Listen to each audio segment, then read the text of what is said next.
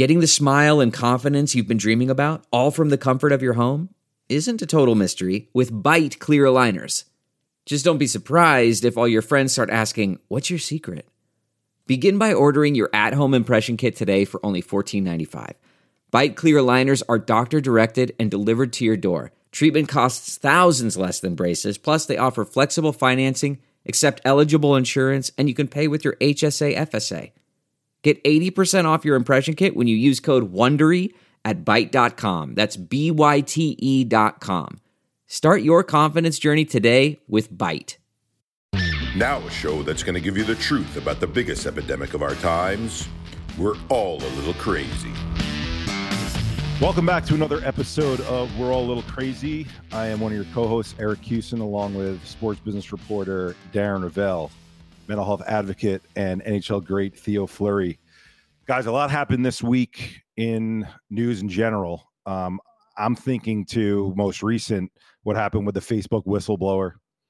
Some of what was revealed, still some of it being hearsay, but documentation there about what Facebook and or Instagram may have known, may currently know about the way in which they appeal to young women, young girls, its impact on mental health generally, not just in that demographic specifically. So certainly want to dive into that area.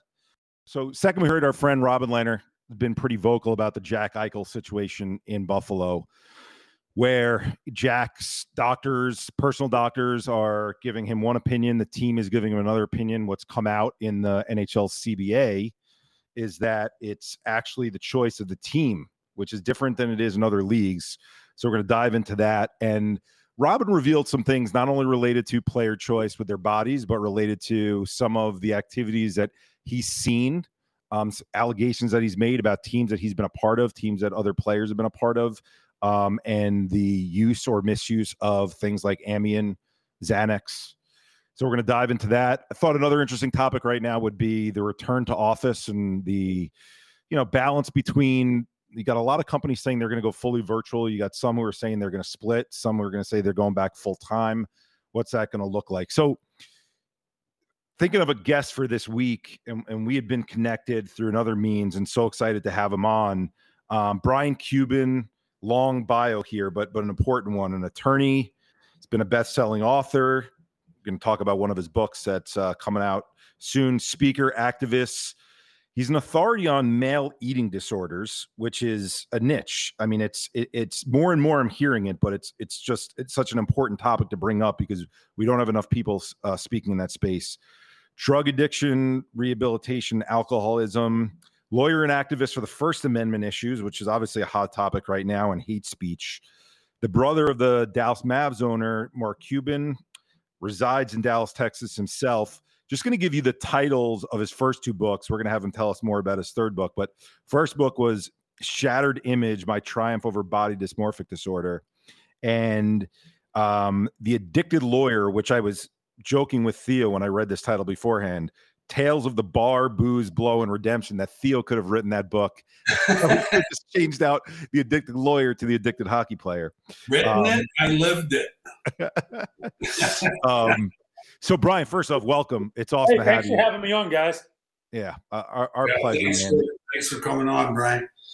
It's really, and Brian, you're vocal, right? Like you're out there, you give your opinion, which is awesome. And so, I think this conversation is going to happen organically, but I brought up that first topic of what we saw happen with it was a 60-minute piece with the whistleblower. We have no idea if it was connected to the outages that we saw the next day. We do know that Facebook was on Capitol Hill and was being questioned today. What came out of at least what was revealed from what the whistleblower shared was some specific content related to the way in which Facebook and Instagram co-owned knows that their algorithms and the way in which their content is shown to users potentially harms people's mental health, sure, some women specifically, and then specifically there were things related to eating disorder. So just wanted to get your take on that, your opinion on that. Sure, and that was more what I paid attention to.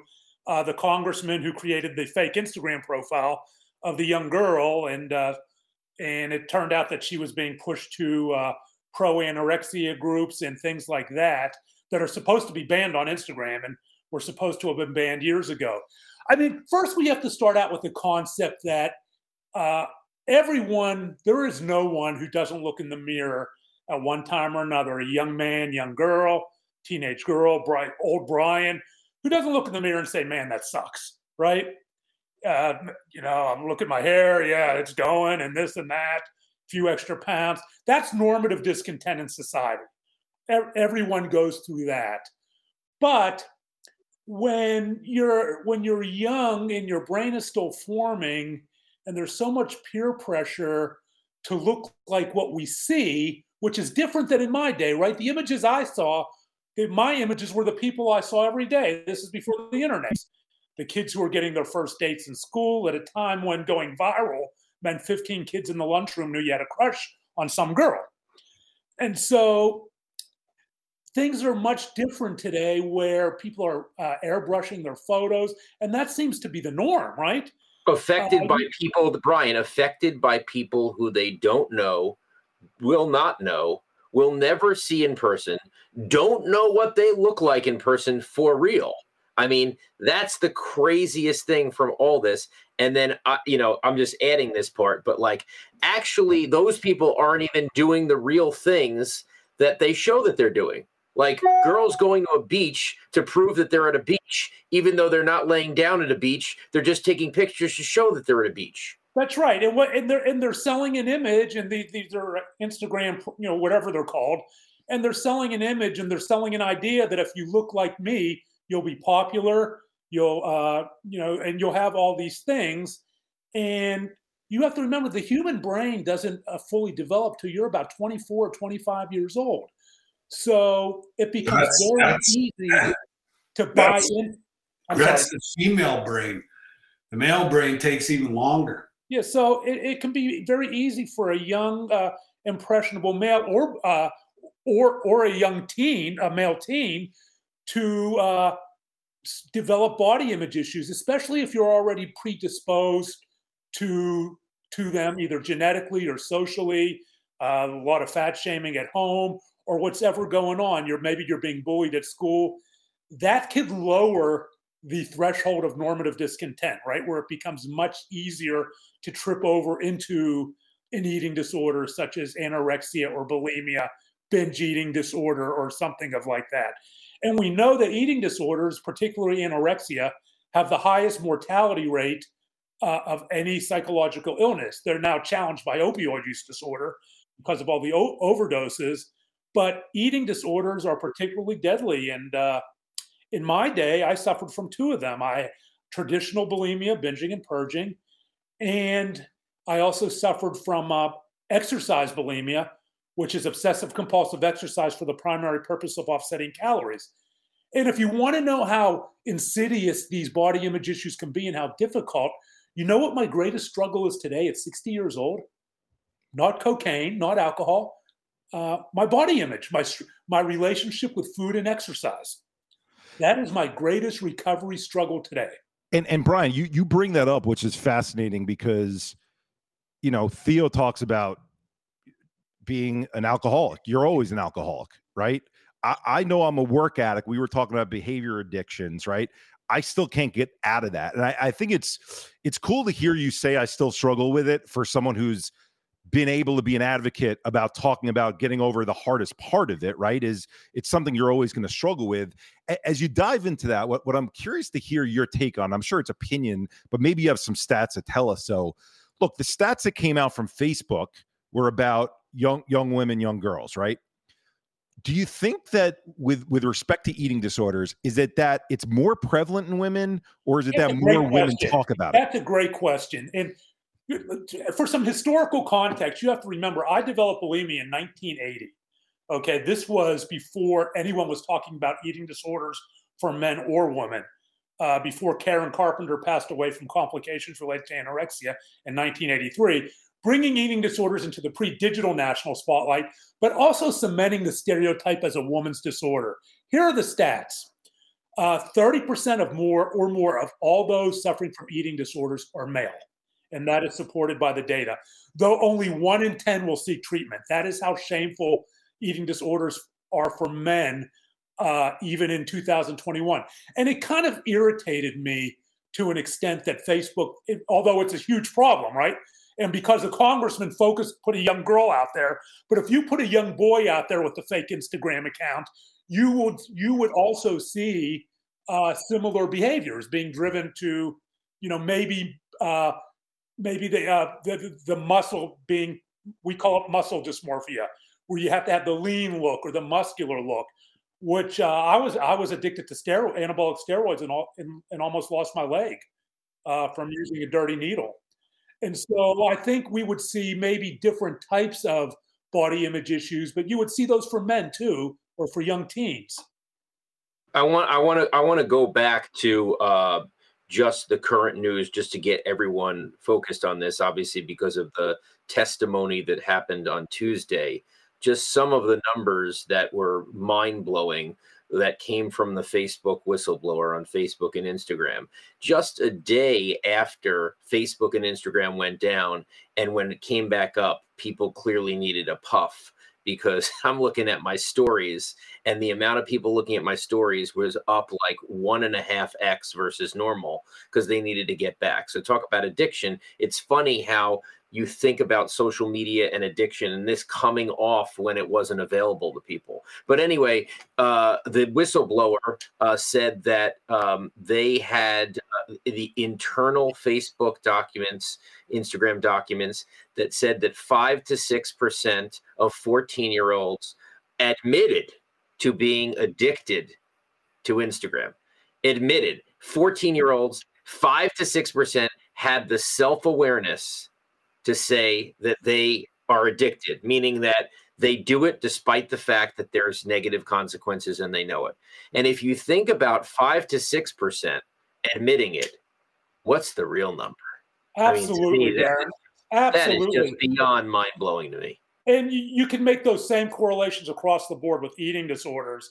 Like I said, only 1 in 10 male will get treatment. Addiction, right? It's not as shameful and stigmatized as it used to be, but it's still many people. I've been called and I'm sure Theo can agree with this. I've been called a crackhead, and I always joke and say, "Nah, it was powder." And I've been called a junkie. I've been called this and that, and so there's still people think it's a moral failing, and so there's a lot of shame there. But with Instagram, anything that triggers the dopamine receptors, right, has the ability to cause problems, because you have to seek that high. Brian, so I shared an article with Darren and Theo. I put it up on social today because it wowed me. It was a Wall Street Journal article. I don't know if you saw it. It came out in August, but I just come across it. It was talking about how we swim in dopamine with our phone. And if you think about when we were all growing up, to get the dopamine hit that Darren was joking about, but is serious, you played tag outside, and when you tagged someone and they were it, that was a dopamine hit. When you hit a basket, that was a dopamine hit. But we had to chase after that dopamine hit, and we'd get it every 5 minutes, every 10 minutes, right? And we'd go after it. Now with your phone, with the text message, with the email, with the DMs, with the like numbers, with the follow numbers, we're swimming in the dopamine. And then what the science tells us is the receptors then downregulate. So we have this period where we have this influx of so much dopamine from using the phone. Let's say that I'm using kids as an example, but we're just as guilty. The parents take the phone away or the tablet away from the kid. All of a sudden, the receptors are downregulated. They feel a crash at that point. Absolutely, and you can go through a withdrawal. Yeah, you go through a withdrawal. Absolutely. I mean, just a real world example. Adults, even old adults like me, are not immune to it. I have a new book coming out, and you look at the Amazon rankings, right? Yep. And it goes up, and the dopamine, it does better, and the dopamine receptors fire. You're like, yes. Then you look, what happened? It just dropped 20,000 points, and you're all depressed. Yep. So it can affect all of us, and it does. But how does it impact your behavior? Does it drive you to destructive behavior? Dysfunctional behavior? That's what I look at. But using the example, because Darren was very open with us last show when Theo and I were describing our addictions. Mine, again, and we have many, right, at different levels. Mine being more focused on work, Theo and some of the substances and stuff growing up. When you think about your Darren on work and phone. Yes, Darren, I'm working phone. I was, so I was getting in there. So because with Brian, with you noticing and being self-aware that, well, I don't know that this is an addiction, but an example of going after the dopamine hit of how many books did I sell, or how much interest is there? Do you see that connection back to the control that you needed and what you were dealing with some kind of addiction related to food when you were younger? Do you think when you were younger, you noticed that it was, I know you said you noticed that it was wrong, but did you notice that it was an addiction back then? No, I mean, there's an old saying, cocaine's fun till it's not. Right. And so there was a time when I mean, if someone mentioned recovery, I'd say, you got to be kidding. I'm having a blast.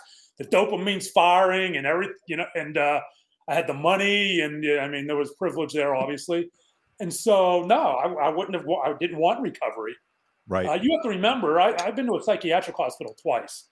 And the first time was after my brothers came into my house with a .45 automatic on my nightstand when I decided to end my life by suicide.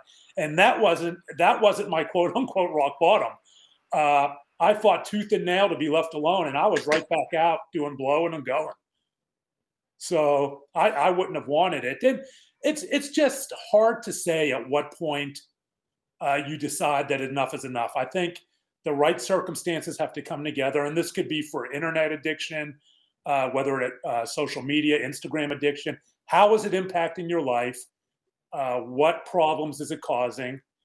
And will these genetic, environmental, and social variables all come together at the right time and to drive someone forward into a better lifestyle? The issue we have right now, Brian, and I'll get Theo, I'll let you get in, but the issue we have right now, Brian, is that phone addiction, Instagram addiction, Facebook social addiction, no, it doesn't have the outside negativity that is needed. And it doesn't cost anything.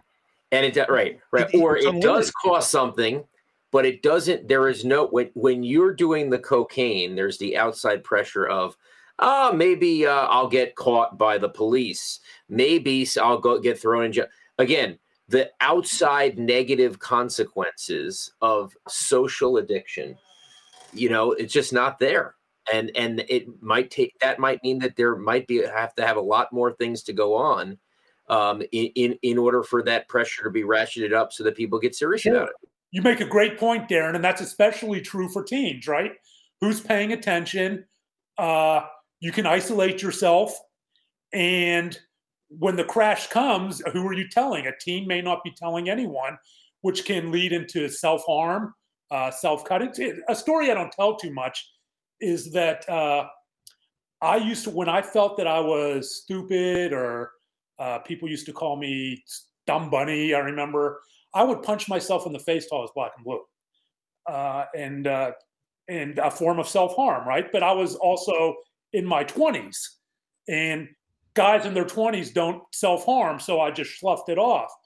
But for teens, where are the stopgaps? Where are the barriers? You can isolate yourself, and you can engage in self-harm. The suicidal thoughts develop, and it can end up tragic. And social media obsession and addiction can certainly lead to those behaviors and thought patterns. It's interesting. I mean, and Theo, I know you had something to chime in here. I just want to share with Brian, when you say teens, and I think a lot of us are deferring to teens, Theo and Darren have kids who are teens. I don't have kids yet, but we heard about I'm raising my hand as we're talking, because everything that we're hearing, as much as I would like to not admit it, I'm addicted. If I got that survey to me, like it's not the like numbers and stuff like that. I'm addicted to, did I get a new email that we have a new organization that we're working with? Did I get a new email that a new doctor joined our alliance, or a DM from someone saying that they want to collaborate with us? This is what I'm addicted to. I mean, that would be, I would have to know about, is that impacting your life in a negative way? It is, Brian. And I look, I'm very introspective. Theo and Darren know this. It'd be different if it was like, okay, I have a good balance between I can get my butt off the couch and go take a walk and know that it's good for me, and I can step away from that. I will defer doing those good things that I know are good for me as an advocate who talks about these things, because of how good it feels to get those emails and those texts. And you just hit on the key word there, balance. We're all adults. We're all grown adults. Our brains are developed. We have life experience. We understand what balance is. And sometimes, even if we don't take advantage of it, I mean, you meditate, you practice mindfulness, you go out and get your exercise. A 13 and 14-year-old doesn't have that, is probably not going to have that kind of balance.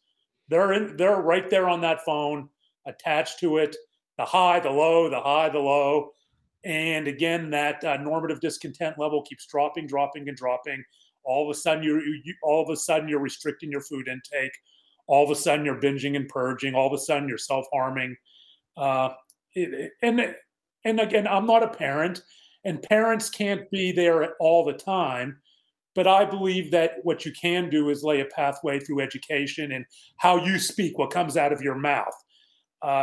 Children the most important thing for parents right now, because there's so many ideas and there's so many things, it is so hard to parent, is to talk about what is real and what is not. Because if the kid themselves can understand what is real and what is not, they can then make decisions on how they should act, right? But Darren, I'm going to stop you there. Only, and Brian and Theo can agree or disagree with me on this. I think that's a piece of it, what's real and what's not. But then your focus is on the social media's impact of people comparing themselves. And I do think that's a big impact. But even if you tell a kid something's real, something's not, that doesn't mean that their brain doesn't keep getting dopamine when they keep going the phone and refreshing, whether it's real or it's not. So I think what Brian's talking about with balance, I think understanding what human to human connection does for us, understanding what being in the presence of someone else and giving a hug or getting a hug or forming a relationship with someone, that's part of balance that we need to teach too. You know, there's a guy, I'm sure you've all heard of Chris Herron. Yep. Right? Former NBA player, Celtics, and played for Cleveland. Fresno State. Fresno State, and got addicted to heroin and opiates, and lost his career, wrote a book, had the 30 for 30. He has something that is just wonderful that can apply across the board. Instead of talking about the worst day, and I'm attributing this to him, this is his deal, talk about the first day. And when you see that your teen is spending what may seem like an enormous amount of time looking at pictures on Instagram or whatever, maybe the conversation should be, what about what you're looking at changes how you feel, and why do you want to change how you feel? What feelings are you experiencing from looking at that you think that you are not getting in your day-to-day life? Yep. And I think those conversations are important. Brian, this is going to bring Theo in on it, because it was a question I was going to ask you, but it relates to what Theo shared to us about his addiction story. Is Theo has shared so much of the difficult things that he went through as a child, the rape from the coach, some of the difficult things with his parents growing up in the household, and how his addictions got him to not have to face those difficult challenges. When you look at something as specific as, take the cocaine out of it for a second from a substance abuse perspective, when you look at your eating disorders, do you see a correlation between that was something I could control relative to other things that were going on in my life? Absolutely. It was the only thing I had control over in my life. Yep. And I remember the exact moment when I decided that my life was out of control and how I could get, the illusion of control back.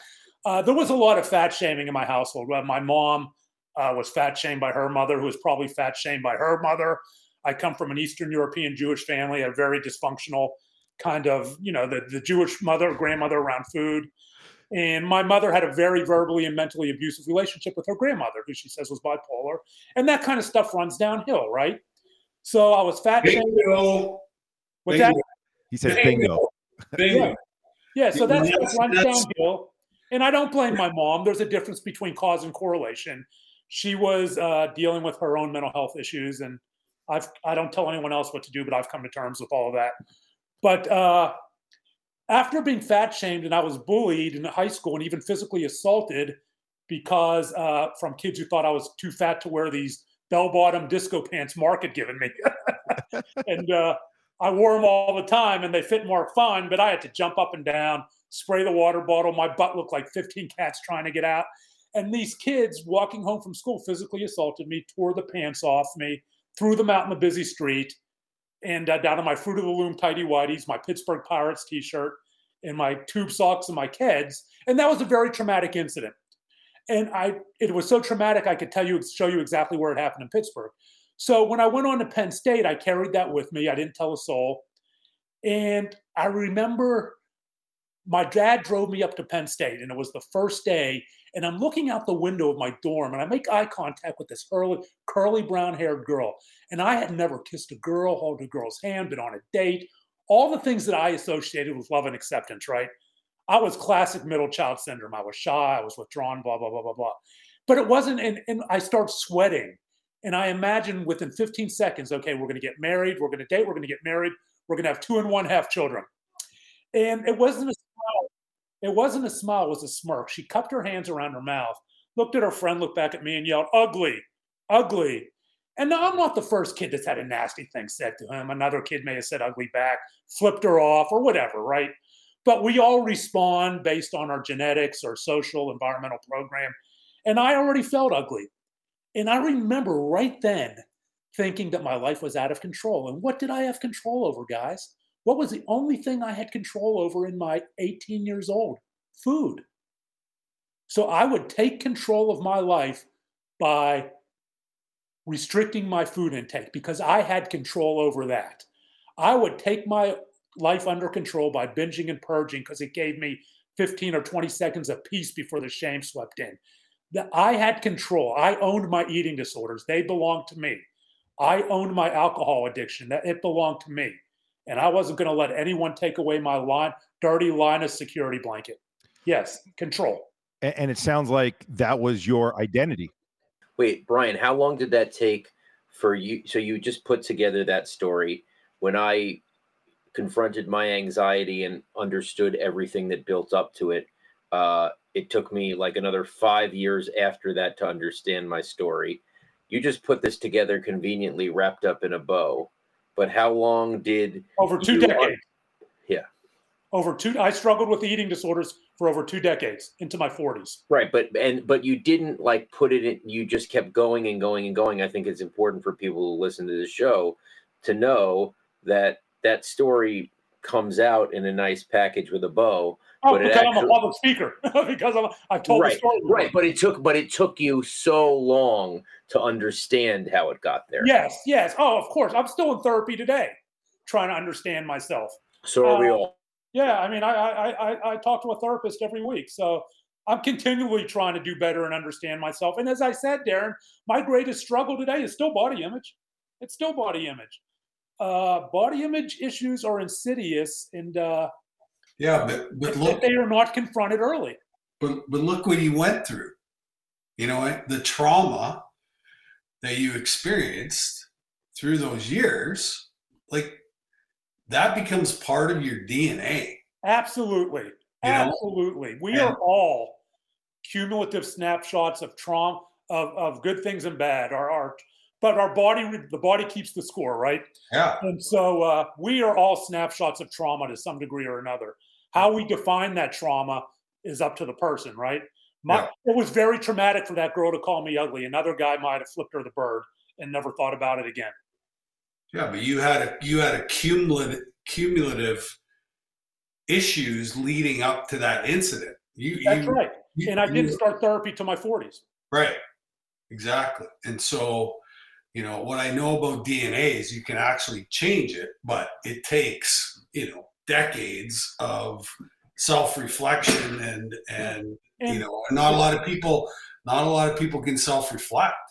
Well, it's I mean, that's the process of building resilience, right? Yeah. It occurs at different places for everyone. Some people build it easier than other people.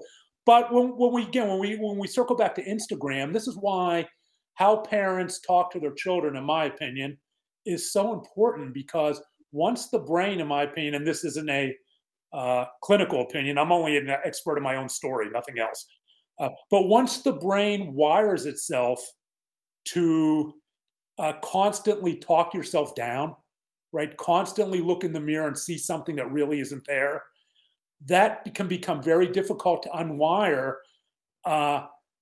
as we get older. It is why anorexia becomes so difficult to treat the older someone gets. It becomes much more difficult to treat as someone gets in their 40s and 50s and things like that. Brian, could you give us look, you're being open. You've been so open about so many different things with respect to eating disorders, especially you have 4 guys talking right now. And I think there's going to be a lot of guys that listen to this who are going to want to know, what are the signs in themselves, physical signs? What are like action signs and physical signs of eating disorders? And I know that's a very broad question because it is, and it's kind of a clinical question. Yep. Because you have to remember, you're saying eating disorders when there are so many different ones. Sure, exactly. Okay? There's bulimia. There are many different types of bulimia. There are different types of anorexia. There's binge eating disorder. There's muscle dysmorphia, which some people think is an eating disorder and some people don't. That's the kind of the quote unquote addiction to being lean and muscular, where you start abusing supplements and moving to anabolic steroids like I did. I was huge at one time, but it didn't make me feel any better when I looked in the mirror.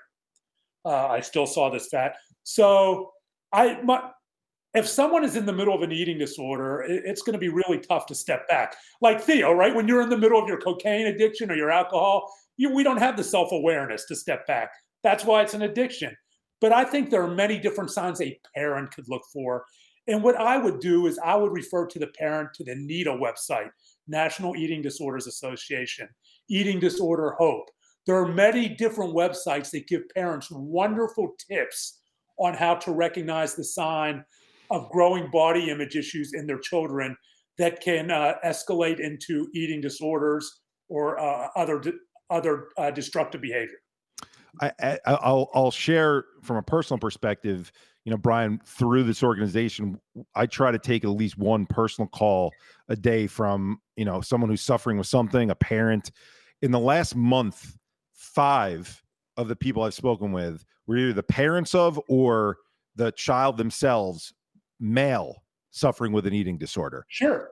I don't know if that's it, that they're getting more comfortable because folks like we work with a gentleman named Mike Marjama who played at. I know Mike. Okay, you know Mike. Okay, yeah, awesome. Mike was a NEDA spokesman for a while. Good guy. Yep, really good guy. And your willingness to be open, obviously, is what the reason why the name of the organization is Same Here is when they see someone say the same thing they're going through. Now all of a sudden, I've got someone I can relate to. It's not so scary anymore. I always find it's an interesting topic of it's a chicken or I don't even know if it's a chicken or an egg thing as much as we don't know what the real answer is. Is there more of it now within men, within boys, or are there more talking about it? I think we definitely have a greater level of body discontent just because of social media. Now I would have to look at the studies and see what they say, but to me, it just seems like common sense that there's going to be a greater level of body discontent. Now, that body discontent isn't an eating disorder, right? Body discontent is the number of people who just don't feel good about themselves. And I think, because of these perfect images and that we see on Instagram or whatever, TikTok, that the studies would probably bear out that there is a much greater level, certainly in teens, of body discontent. Well, one of the I don't know what you would call it, but a side effect of trauma, and I would say 99.9% of the people that I work with or are around is I'm not good enough. And that comes from experiencing trauma in your life, and to overcome that, takes a lot of courage and a lot of strength. And it takes a lot of support. Yeah, and the willingness to go to any length to stop the behavior.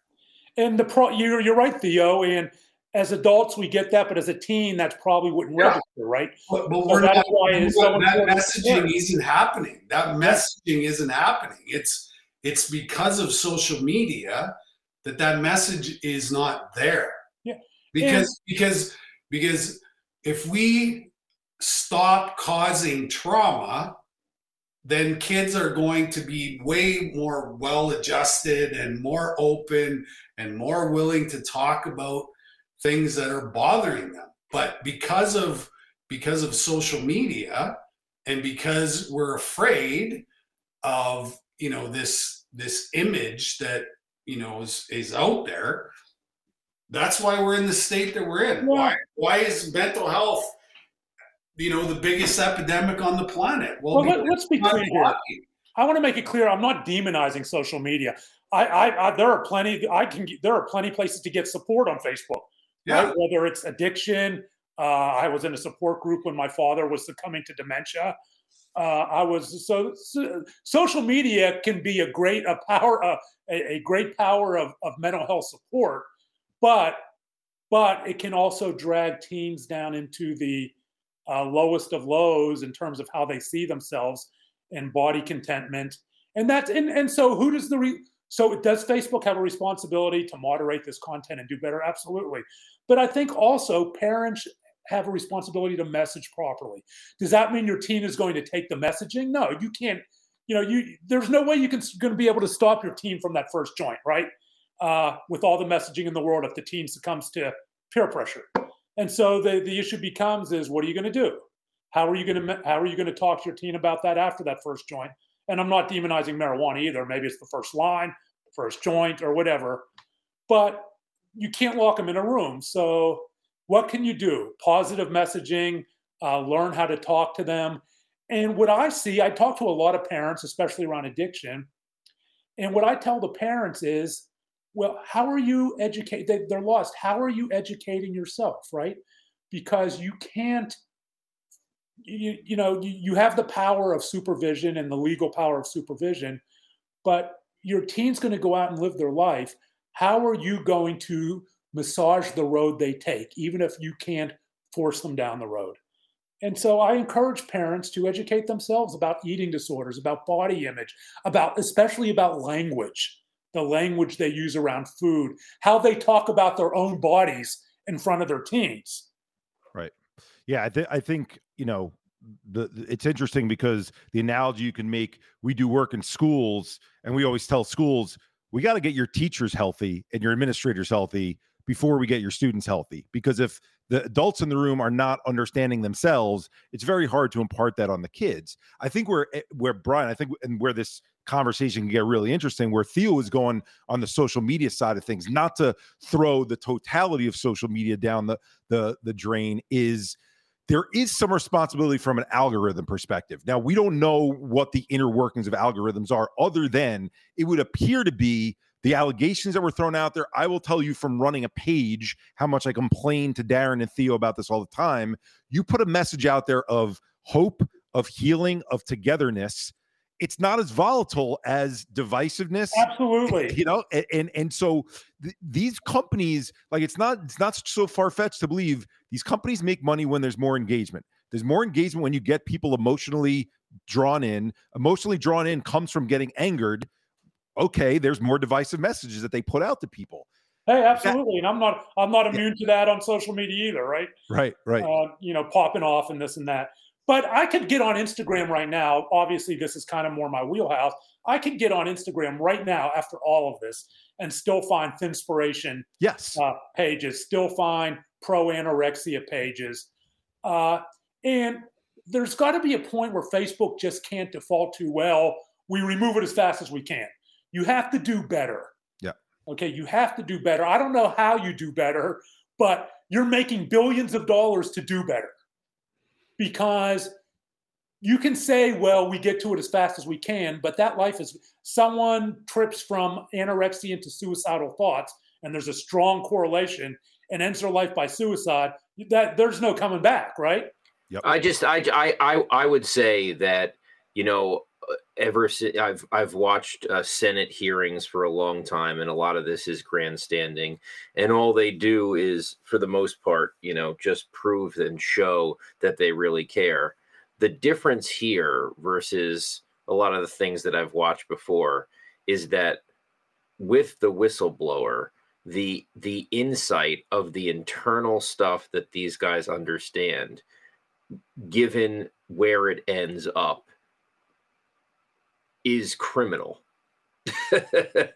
This is not, we would like in a better circumstance for you guys to act better. Given what the consequences are, this is criminal. And given some of the answers today, what they know about, what they see, I sure as hell hope that that Darren, I'm gonna throw something in there that the three of you, again, I think will be interested in, because you all three are publicly vocal about politics. I'm gonna take a step back and be apolitical in terms of sides here, and I'm gonna say I'd like to see the politicians show us and not just grandstand, because I think those very politicians who are showing their muscle or flexing their muscle in these Senate hearings are the same ones not doing anything about it because they get contributions. And so at a certain point, someone has to be held accountable for this. Because how many times have we seen Zuckerberg's face, Jack's face up, and whether it's on the video because it's COVID or whatever it is in person, we see this happen over and over again, and then nothing comes from it. And yeah, right. Go ahead, Brian. I mean, it's a different it's a different topic, but a great example is Facebook and Holocaust Now. Back in 2008, I made international news because I confronted them about having Holocaust Now content on their website, and which prohibits hate speech, right? Yep. And as a Jew, and I think a lot of people consider that hate speech. And I got invited to Facebook. I thought it was all show. They didn't ban Holocaust Now content until last year. So that was over 12 years it took them to do anything. And I can tell you right now that their response on Instagram's inspiration and pro anorexia and pro eating disorder content was they're not going to do anything. Their response was, we take it off as fast as we can. That is the response. We're not going to do anything different than we've been doing. And so what has to happen for them to actually take action that improve that so young girls and young boys are not being drawn to these sites? I don't know. I mean, because they're making it clear that they're not going to do anything differently. The one action that I've heard, which sounds like a progress, is that Instagram is not going to release this version that was targeted towards 14 and under. I think that's a good thing. But but with the 14s, to Darren's stats, I think that's grossly underreported, Darren. I'm sure you do as well, in terms of the kids that are admitting that it's 5 or 6% addicted. I'm sure if they learned what addiction was, the number would be significantly higher. Or if they were able to be honest about something that's a little bit scary to be honest. That's just it. I'd have to see whether they defined addiction in the study, because I'm always a child saying they're addicted to something doesn't have a lot of meaning to me. Right. They're on it a lot. Right, exactly. So Brian, I think another interesting angle, it was brought up at the beginning of the show, and it helps turn a little bit off of the social media pieces. Although this story started on social media, it's very well known. Your family, your brother owns the Dallas Mavericks. And so we're pretty close friends with Robin Lehner, the goalie for the Golden Knights. Brought up the Jack Eichel situation, which, again, to review for everyone, was Jack has a slip disc, a herniated disc in his neck, has a certain procedure for a disc replacement that he wants to get done. The team wants him to get a fusion done. There's difference of opinions in terms of what will get the best outcome now versus, in Jack's case, he wants to think long-term.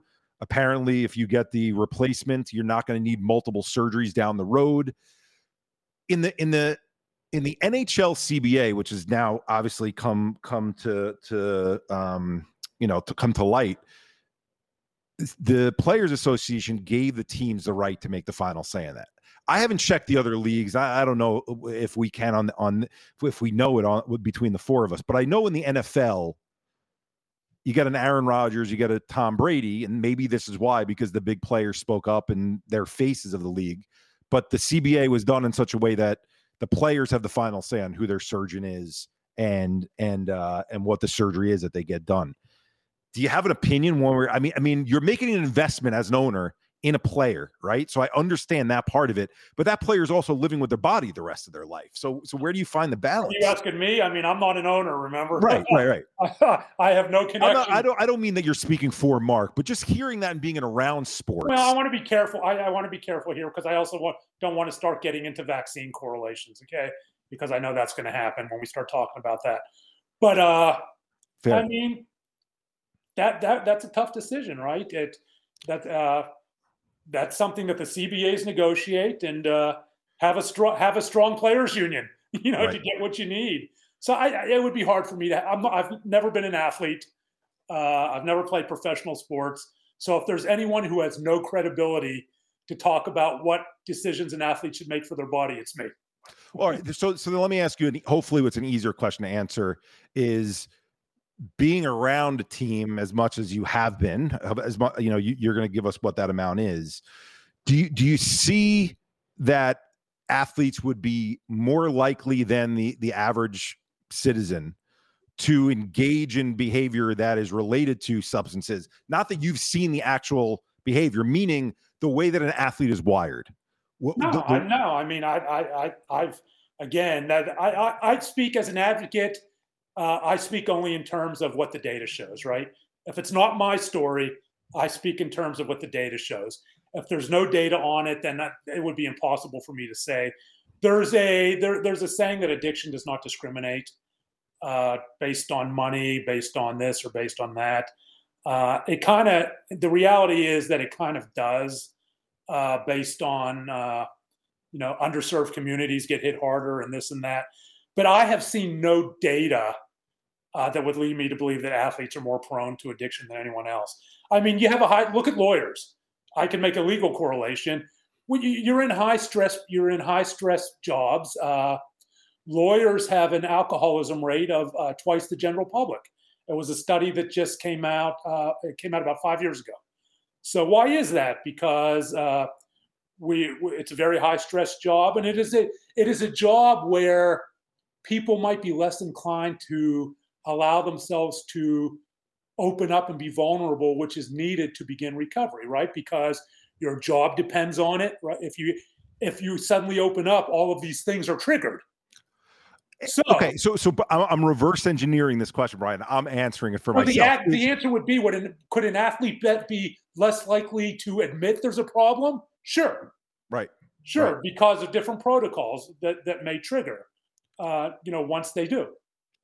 And I think that's the thing. Like Theo and I, the more we speak to folks on the show, the more that we just do advocacy work in general, you start to, and the reason why this show is not just for athletes, right? Like, even though Theo is a former athlete, I worked in professional sports, Darren's a sports reporter, is because there's parallels that we see in the activities of and the behaviors of athletes, the behaviors of sports executives, the behaviors of reporters. And then you're a great example in bringing it up with the lawyers.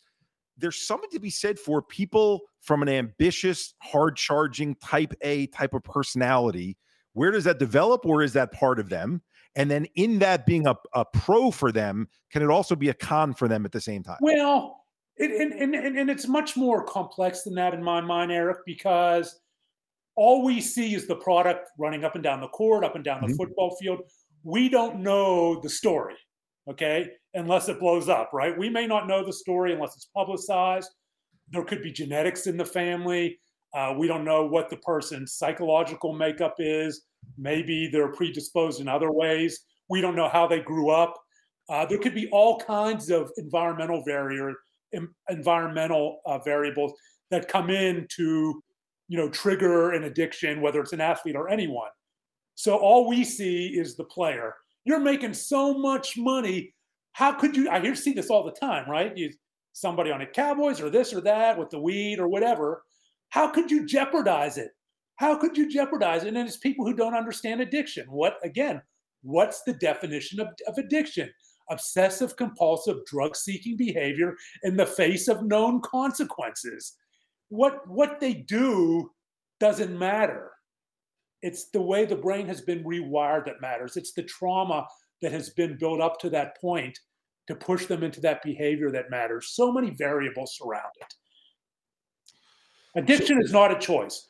I always say the first time I did a line of cocaine, which was influenced by a lot of psychological issues, was a choice. But I didn't do that line of cocaine thinking, you know what?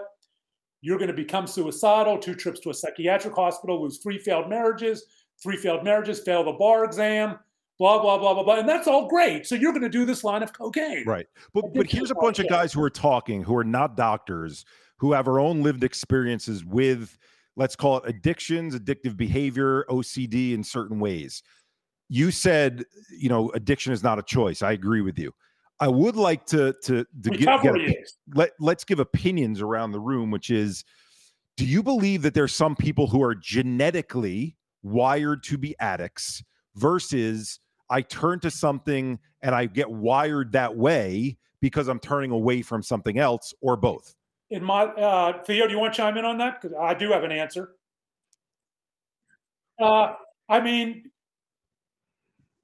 genetics plays, again, there's data on this, and I don't know, but we're sure. Could genetics play a part in addiction? Of course. Of course. You see it all the time, right? Families with alcoholism running through it. But I also, again, the cause and correlation are not the same. I know people from families that are just ravaged by alcoholism who have chosen never to touch a drop, or who can drink socially with no problem. And I know people whose families have no addictive history, raises hands, who have developed problems with alcohol and cocaine. It's going to depend on the person, Eric. It's going to depend on the situation. I don't think there is any right answer to that. It's going to depend on. But your answer is important, Brian. And then I want Theo to chime in on his opinion, because at least the answer that I'm getting from you goes back to what Theo and I and Darren talk about all the time: is mental health and the symptoms of mental health live on a continuum, and anyone is susceptible to it based on this combination of genetic and life experience factors. Absolutely. But you have a lot of people. The reason why I emphasize that, Brian, is because you have a lot of people who are not in the know in this world of mental health who say, oh, addiction is that thing. You either genetically have this thing called addiction. Now, we know they're wrong, but it's so important to keep repeating that, because I think it's this belief that addict over there because family was an addict. I'm never going to be an addict because I didn't come from a family like that. Yeah, no, I mean, look at me. There is zero history of addiction in my family. I deal with lawyers all the time who have no history, but have been, through stress, been triggered into problem drinking. And all of a sudden they qualify to be a quote unquote alcoholic, alcohol use disorder. They fall within the scale. And so, yeah, I mean, it can be triggered without a history. It can. Theo. Well, when I was going down the wrong road or down the wrong path, and everybody was noticing and all that stuff, and they start sending me to doctors, right, to try and figure out what's wrong. And I remember sitting in the doctor's office saying, do you have anything for sexual abuse? Do you have something for sexual abuse? Because, I'm in pain, but not physical pain, okay? The kind of pain you can't see. And I really need something for the pain that I can't see. As an athlete, I have a very high pain threshold, so I can go through all kinds of physical pain till the cows come home. But this emotional pain is eating my lunch right now. And is there something for that? And so, we're not going to go through this life being unscathed, not experiencing some sort of adversity in our lives. But what we don't know about adversity is it can be a good thing, because what it does is it builds resilience. And the reason why I'm still here is because I had a lot of adversity when I was really, really young that built resilience in me. And that's the only thing that kept me alive, was being resilient. And so, but we don't talk about that enough. We just talk about, oh my God, my life's shit. I'm fucking shit. All this shit has happened to me. You know what I mean? And therein lies, why all of us got together, is because when we got together, we started talking about what happened to us. And when we started talking about what happened to us, which is what I did when I wrote my book and talked about, my parents and, my abuser. And then I took over the abuse and I abused myself. And then, boom, I had a spiritual awakening, and I've been pretty good ever since. We don't talk about that enough. We don't talk about the solution. There is a solution. There is a different way. We can overcome.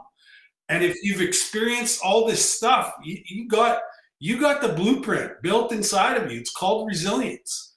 So tap into that resilience, that honesty, that openness, that willingness. If you can get to that, you're going to be okay. And some people have different levels of resilience, but resilience can be learned. Some people learn it at different levels, but it's also okay to ask for help in building it, right? I mean, the only way I was able to build resilience was through continuing therapy, lots of therapy, and finally getting honest about myself and peeling back the layers of trauma to that bullied little boy, right? Because I know Theo can understand this, until I worked on healing that bullied little boy, middle-aged Brian was never going to heal and never become resilient. Brian, you were saying something earlier that I was going to connect with Theo. Like, it's so awesome when we have guests on and it brings me back to things that Theo or Darren have said. So Theo and I were at an event when we first met in New York City, was with comedians. And we were doing our spiel and talking our stories and sharing. And one of the folks in the audience, one of the comedians, raised their hand and said, Theo, are you going to be going to therapy for the rest of your life? And he's like, I'm going to be going to therapy for the rest of my life, and I'm completely okay with it, right? And I just started laughing, and I'm a bit taller than Theo, so he looks up at me like in this, like, what the hell are you laughing at thing? And I said, it's just interesting, because if someone said, like, hey, Brian, are you going to be going to the gym the rest of your life? You'd be like, yeah. And they'd be like, wow, you're a warrior. That's incredible. Well, you know what? My answer on therapy would be, I'm going tomorrow. Yeah. My answer on the gym would be, well, I'm going tomorrow. Yeah. Right? Because I don't know what my life's going to be like in 2 days. Why is there so much stigma attached to getting help for yourself? Like, because as a culture, especially now, gender roles are certainly changing for the better, but as a male-dominated culture in this country, it has been looked at as a sign of weakness through the 70s, through the 80s. I mean, my mom struggled with her mental health issues at a time where a woman admitting she suffered from depression or anything else, you could be put in an asylum, right? Right. And so we've culturally, as a society, we've been culturalized to believe that being vulnerable is weak. Being vulnerable means you're a loser. Being vulnerable means you can be taken advantage of. Being vulnerable in a safe space, whatever your safe space is strength. It's courageous. Yeah, and therein lies the magic of healing, in that space. And feeling shame is normal, right? Well, we feel shame over things we've been through, whether it's abuse or the bullying. And people say, "Don't be ashamed." And I always cringe, because no, shame is a normal body defensive reaction. Of course, you're feeling ashamed. The issue is, how are we going to channel that? What's in your toolbox to channel that and learn from that and self-reflect on that, so it doesn't pull you down into a depressive pit, which I've been in, because I deal with depression aside from my recovery. Right. I've been suicidal in sobriety, and deal with that. Yeah, I think that we can all relate to what you're sharing there. Also, by the way, a psych ward survivor myself.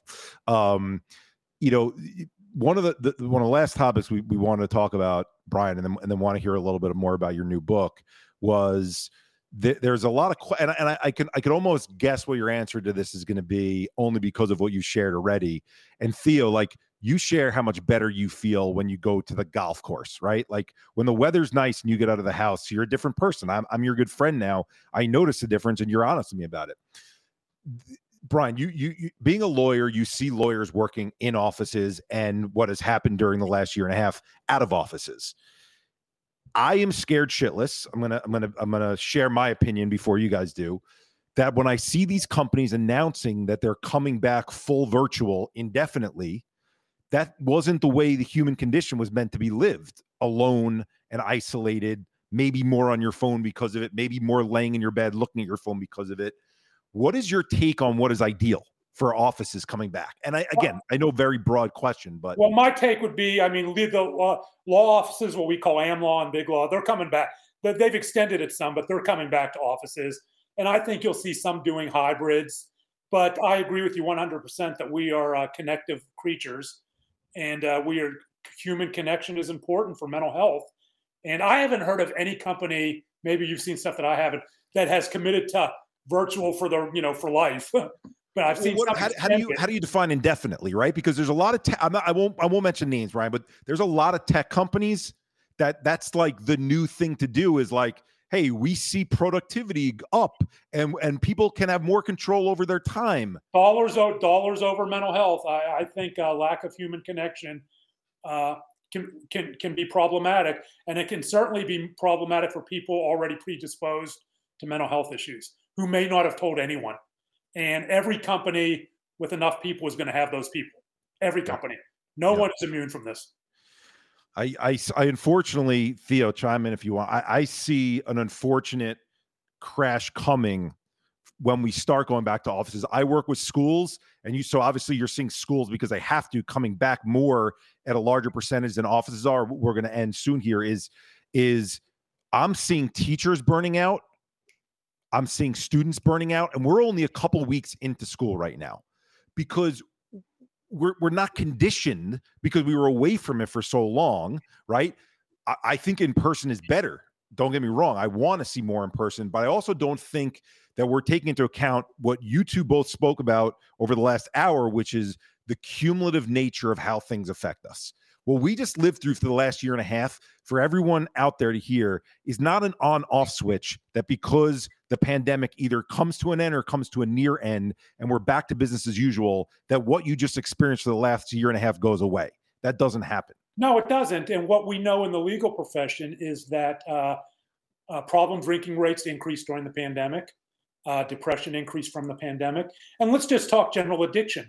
There were 93,000 fatal overdoses in 2020. Most of them related to fentanyl contaminated, about, 60 or 70% from fentanyl contaminated overdoses. And I have no doubt there is a strong correlation to loneliness from people who are already struggling or people who may have been tipped into, trying to think of the right words, but I think there is a correlation there. With the fatal overdose rates have gone so high. Well, and opioids create the illusion of relationship because it gives us the warm and fuzzies, right? So, and cocaine created the illusion of self-confidence because it gave me I no longer looked in the mirror and saw a fat pig that I was called. Yeah. Well, I think that leads well into your new book, Brian, The Ambulance Chaser, right? And want to hear a little bit about that, and then as we wrap up, talk a little collectively about getting you more involved in what we're doing as a group, because it's obvious that we have shared passions in this space. Well, The Ambulance Chaser is my fiction debut after 2 memoir-style books. It's about being from Pittsburgh, as you might expect. It's about a Pittsburgh plaintiff's lawyer who struggles with drug and alcohol addiction, and who also finds himself accused of the murder of a high school classmate 30 years prior when her remains are discovered. And he is arrested and charged with her murder, and he flees and becomes a fugitive to find the one person who happens to be a high school classmate who's gone off the grid, who can prove his innocence and save the life of his abducted son. That's I'm excited about it. It's available on Amazon right now for pre-order. So go on there and check it out. The Ambulance Chaser. You can go on my YouTube page and watch the trailer. Theo's eyes are lighting up because his 2 books are also like your earlier books, a little bit more personal in nature and self-reflective. And I think Theo's thinking maybe I should start writing some fiction out there. There's a little bit of the truth in protagonist, Jason, is a little bit of me and him, obviously. Yeah. There's a little bit of all kinds of people I've met in all the different characters, the villains, and all these different things. So I think when you have rich life experiences, you just turn them into interesting and fun characters. There are no new plots, right? Right. There are only 8 or 9 plots in the world. And so anything you read or watch on TV has been done from a plot standpoint. But there are fun characters, interesting situations. And I'm hoping awesome. The Ambulance Chaser is both of those. Well, I encourage everyone to go out and get that. And, I'll wrap by saying this again, Brian. I think we were all brought together. We see what you talk about on social media. We see what you're passionate about. Darren, certainly a mainstay on social media on a daily basis. Theo's been ratcheting it up a lot more. from just an overall mental health standpoint, we're talking out there all the time and trying to move the conversation forward. And so, for everyone who's listening to this episode, bringing Brian on, there were some discussions beforehand, just because we love what he's doing in this space.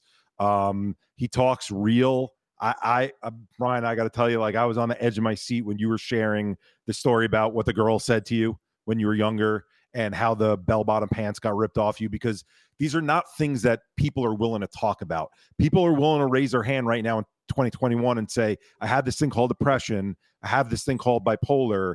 They're not willing to give the details behind the story behind how they got there. And that's where we need to get. Not everyone has to be an advocate, right? People suffer from addiction. They go on through their lives. They want to be lawyers. They want to be hockey players. And they're not, it's not their calling, and they don't want to share it with the world. And that's okay. But the people who choose to, what you do is give people who are in the shadows permission to share if they want to, if you want to. And that gives other people permission to share if they want to. One person at a time, one person, one life.